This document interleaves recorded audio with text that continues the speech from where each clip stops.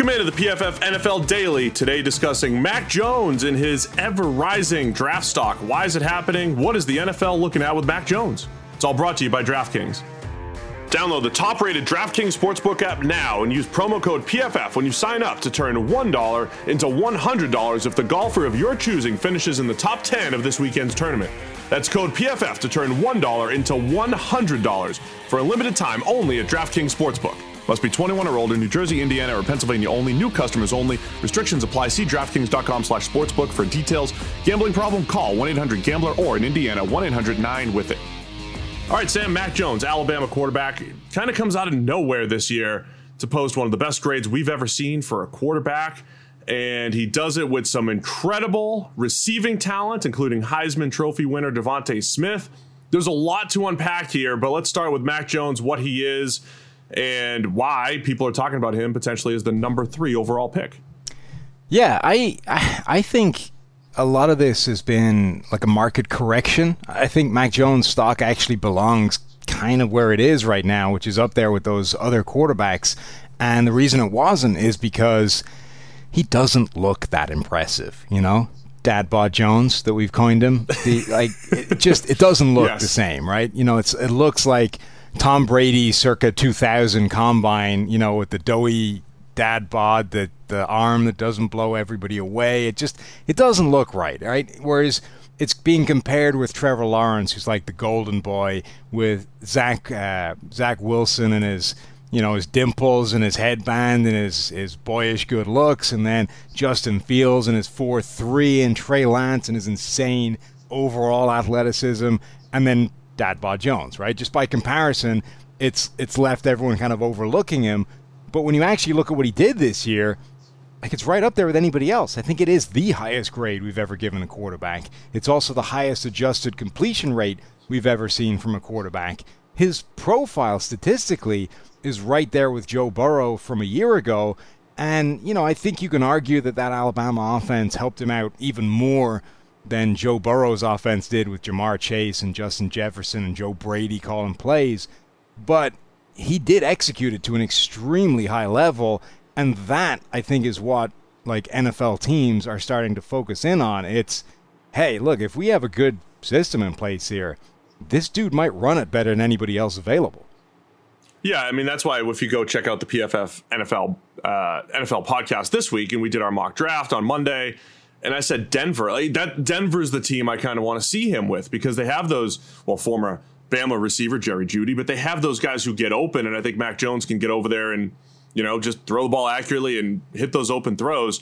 My hesitancy with Mac Jones is probably stemming from recency bias. We've talked about this a ton, but just to reiterate, the most recent breakout quarterbacks, Patrick Mahomes, maybe Deshaun Watson to a point, but he was a production guy as well. But Patrick Mahomes was a guy who had 1 year of production at Texas Tech. Josh Allen had 1 year of production at Wyoming, and it was his second to last season at Wyoming. Justin Herbert had his best season as a freshman and then kind of tapered off at Oregon. So these guys all have excellent arm talent, athleticism, and these are the guys that have emerged as star quarterbacks or potential star quarterbacks, the guys who have had a lot of success in recent years where, you know, just the productive college quarterbacks have not, especially when they don't have tools, the Cody Kesslers of the world. So I'm a little gun shy, I think. And Tua is the most recent thing as well. Tua's over there with an even better supporting cast than Mac Jones because he had the same guys plus 2 more first rounders. And Tua didn't look great last year. And I honestly don't think his tools are at the same level as Justin Herbert and Josh Allen, and certainly not Mahomes or some of these other guys. So I think that's part of the issue too. And now Mac Jones is in this draft class where he's not close to having the best arm. He's the 5th most athletic of the first round caliber quarterbacks by far. And there's a lot of just the pure tools and traits working against him. Yeah, the recent history of those quarterbacks definitely doesn't help. And I think the Tua thing hurts him as well because it's only been, 10 games for Tua. So it's too early to write him off or to crown him or whatever you want to do. It's just too soon. But he was the quarterback of those 3 first-rounders that struggled the most with their transition. And he's coming from the exact same system. And he's coming with a lot of the same negatives or limitations in terms of a relative lack of arm compared to those other guys. So Tua being the slowest to translate just has to hurt Mac Jones, or at least can't help his projection to that next level.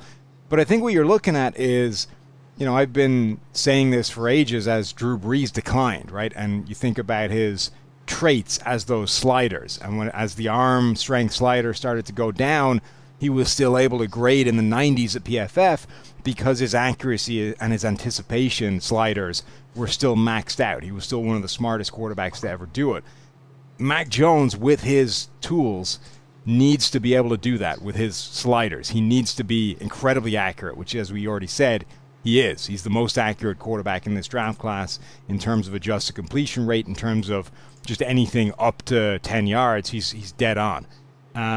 And he needs to be right there in terms of anticipation and diagnosis and ability to read a defense. And I think he kind of is. Like, I'm not saying he's Drew Brees or he's Tom Brady, but of all the quarterbacks in this class, I don't think anybody processes a defense as well as Mac Jones does, and as quickly as Mac Jones does. You don't see him misdiagnose coverages and put the ball in harm's way because he didn't see something. You don't see him struggle to work through a progression. He fires through it and goes from 1 to 2 to 3 to check down, and bam, he will execute an offense just insanely quickly. And I think what teams are saying is that that's still the most important thing, right? Give me the best combination of ability to read a defense and accuracy, and we'll work on everything else, or we'll work around everything else. And that is Mac Jones. 7 PFF game grades above 90. I mean, there's no taking away what Mac Jones did last year at Alabama. He filled in when Tua got hurt late in 2019, was pretty solid, and I think that's where the Joe Burrow comparison is fair. Burrow was good, not great. His second to last season at LSU, and then his last season was one of the best we've ever seen in college football history. That's what Mac Jones just had. So where does this all land, Sam? I think you're absolutely right. Mac Jones' ability to process, throw the ball accurately, got a good feel for all the throws that he needs to make as far as touch and putting the ball away from coverage. He has all that stuff. Again, I think I'm just slightly worried about what happens if the scheme isn't there. What happens if he does have to create outside of structure? The thing that I love about Trevor Lawrence and Zach Wilson is that ability to create when things aren't there. I have faith that they can do it. And I also think they have the arm to hit passes at levels of the fields that maybe other quarterbacks can't.